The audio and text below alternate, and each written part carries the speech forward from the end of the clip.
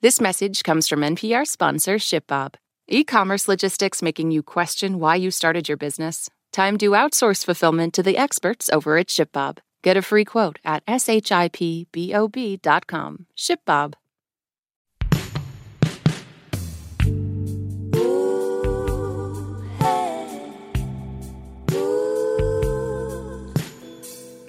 All right, y'all.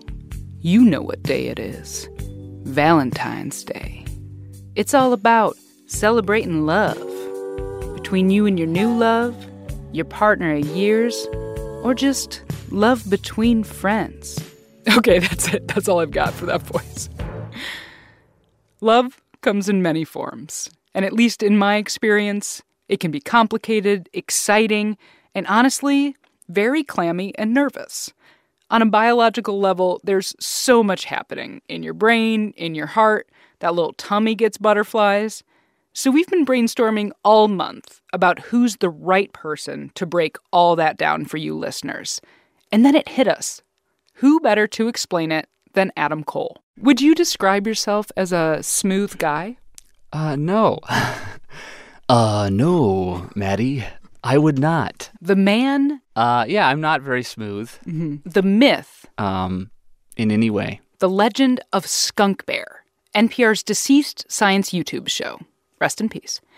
Because back in 2018, Adam wrote an absolute bop called A Neuroscience Love Song, and thus became the definitive voice of love for the NPR shortwave team. When you looked in my direction, I thought my heart might explode. My heart was racing and I thought it might explode. Because my sympathetic nervous system caused. So today on the show, Your Body on Love, set to the dulcet tones of Adam Cole. When you looked in my direction, when you first looked into my eyes. Stress response diverted blood flow from my stomach and intestines, and it felt like... This message comes from Apple Card. You earn up to 3% daily cash on every purchase. That's 3% on products at Apple, 2% on all other Apple Card with Apple Pay purchases, and 1% on anything you buy with your titanium Apple Card or virtual card number. Visit apple.co/card calculator to see how much you can earn. Apple Card issued by Goldman Sachs Bank USA, Salt Lake City branch. Subject to credit approval. Terms apply. This message is brought to you by Apple Pay. Fussing with plastic cards should be a thing of the past. Instead, pay the Apple way. Apple Pay is easy, secure, and built into iPhone. All you have to do is set it up. Just add a card in the Wallet app and you're good to go. This message comes from NPR sponsor REI Co-op. REI has gear, clothing, classes, and advice for camping and glamping, biking and hiking, axing and snacksing. Visit your local REI Co-op or rei.com for the 1,000,001 ways to opt outside. Okay, so Adam, you kind of built this song so that the lyrics track the progression of what happens in the brain when that first little crush develops. When you first smiled at me, I did foolish things. Really stupid things. All the way up through the long-term romance. So let's start with that rush, that first intense crush phase. Yeah, so I think everyone can identify with this feeling when you first like someone, when you first are getting excited, two likes. It's sort of a crisis. It's an emergency. Right. And you have these reactions that are sort of crazy. Like you're reacting to seeing this person that you have a crush on in the same way that you would if you saw a lion on your way to work. So it's like fight or flighty. Fight or flighty, exactly. You have this response that your heart might start beating faster. And there's a million songs about that, right? About the heartbeat is the love beat and all this stuff. And then there's that feeling of sort of, oh, my stomach doesn't feel quite right. Yeah. And that has to do with when you're in an emergency situation, you don't want to worry about digestion. You want to worry about getting the hell out of there or fighting or fleeing, basically. And so your body is paying less attention to that, which results in this sort of feeling of discomfort in your stomach. Butterflies. Yeah, so the butterflies are actually the blood rushing to areas that could help you with fight or flight and leaving your tummy kind of like, well, we'll worry about digesting later. Exactly. My stress response diverted blood flow from my stomach and intestines, and it felt like butterflies. And your heart actually beats faster because, as you beautifully put, Adam, your sympathetic nervous system causes norepinephrine to stimulate your sinoatrial node.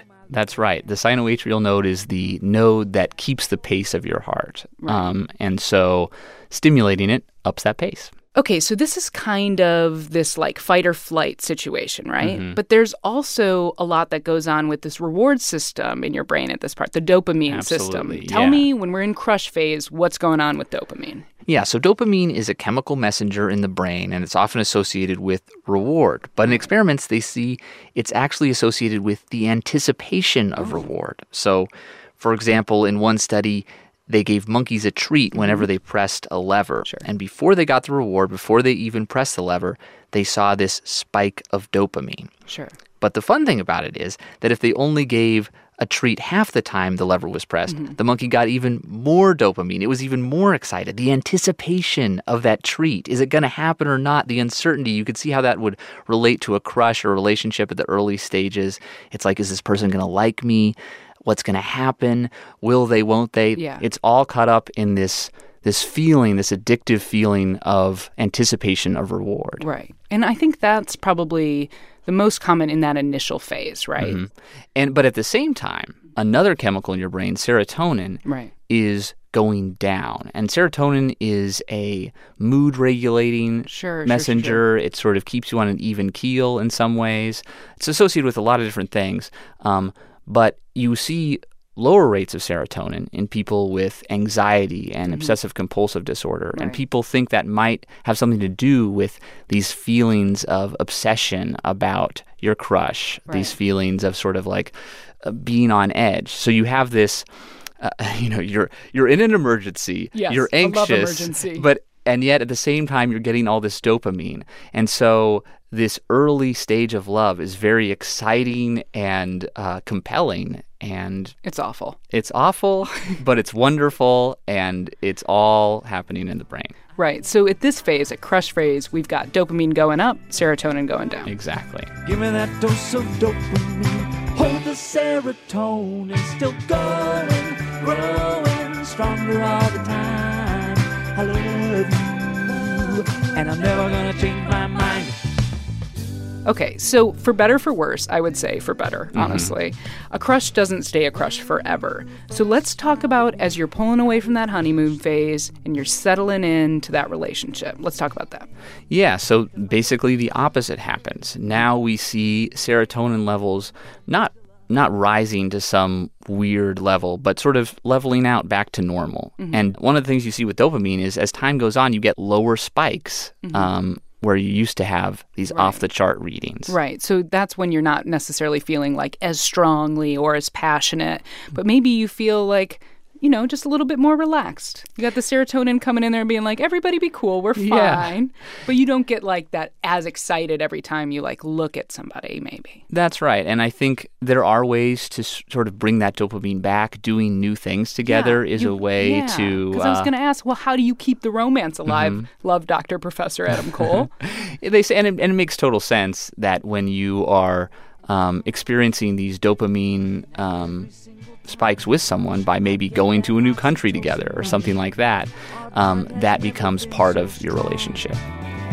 I know oxytocin is the potion of devotion. Dial back that dopamine. Here comes serotonin. So the hook to this song is oxytocin is the potion of devotion. Honestly, a great hook. It's a lot of rhymes. Yeah. Tell me about that. Well, oxytocin is this chemical that, just like all the others we've talked about, has a lot of different roles in the body. It's often released when you have gentle physical touch. It's released during orgasm and childbirth. And it's been associated with social bonding, like the bond between a mother and a child. But it could also be pair bonding, this sort of feeling of belonging and trust. Yeah. So we're kind of talking about these neurotransmitters as this being like, this is a reward, and this goes up and this goes down. But this is a little bit more complicated than that, right? There's no like one love hormone. These are some trends that scientists have been able to measure, but it's not really totally the whole story. Yeah, there's just a wonderful, beautiful complexity to the brain. Sure. And trying to paint any one neurochemical as having a specific role just doesn't tell the whole story. There's a lot going on there. And we're just honestly starting to figure out. So the things that we're talking about, as you said, they're trends that scientists have noticed. Hey, when you first are falling in love, dopamine's up. Yeah. And then 5 years later, a little bit less. Right. But they are trends that have been really observed. And I feel like we're just kind of starting to basically scrape the surface of what we know about the brain. Because it's like, we don't know that much. It's true. You know what I mean? Yeah. Well, Adam Cole, I think the only thing left to do is let you play you out. And quick note, this song has been stuck in my head for 2 years solid. So I'm really hoping that this helps with that. We'll see. When you looked in my direction, I thought my heart might explode. My heart was racing and I thought it might explode. Because my sympathetic nervous system caused norepinephrine to stimulate my sinoatrial node. When you looked in my direction, when you first looked into my eyes, when you looked into my eyes, my stress response diverted blood flow from my stomach and intestines, and it felt like butterflies. Director's cut. My favorite part of this part is that we threw the word Lepidoptera on the screen during that, which is the family of butterflies.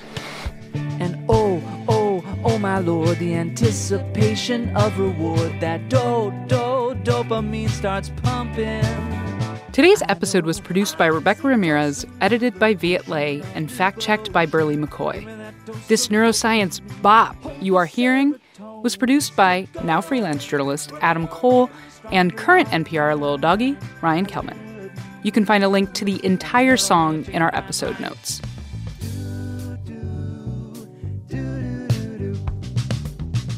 When you first smiled at me, I did foolish things.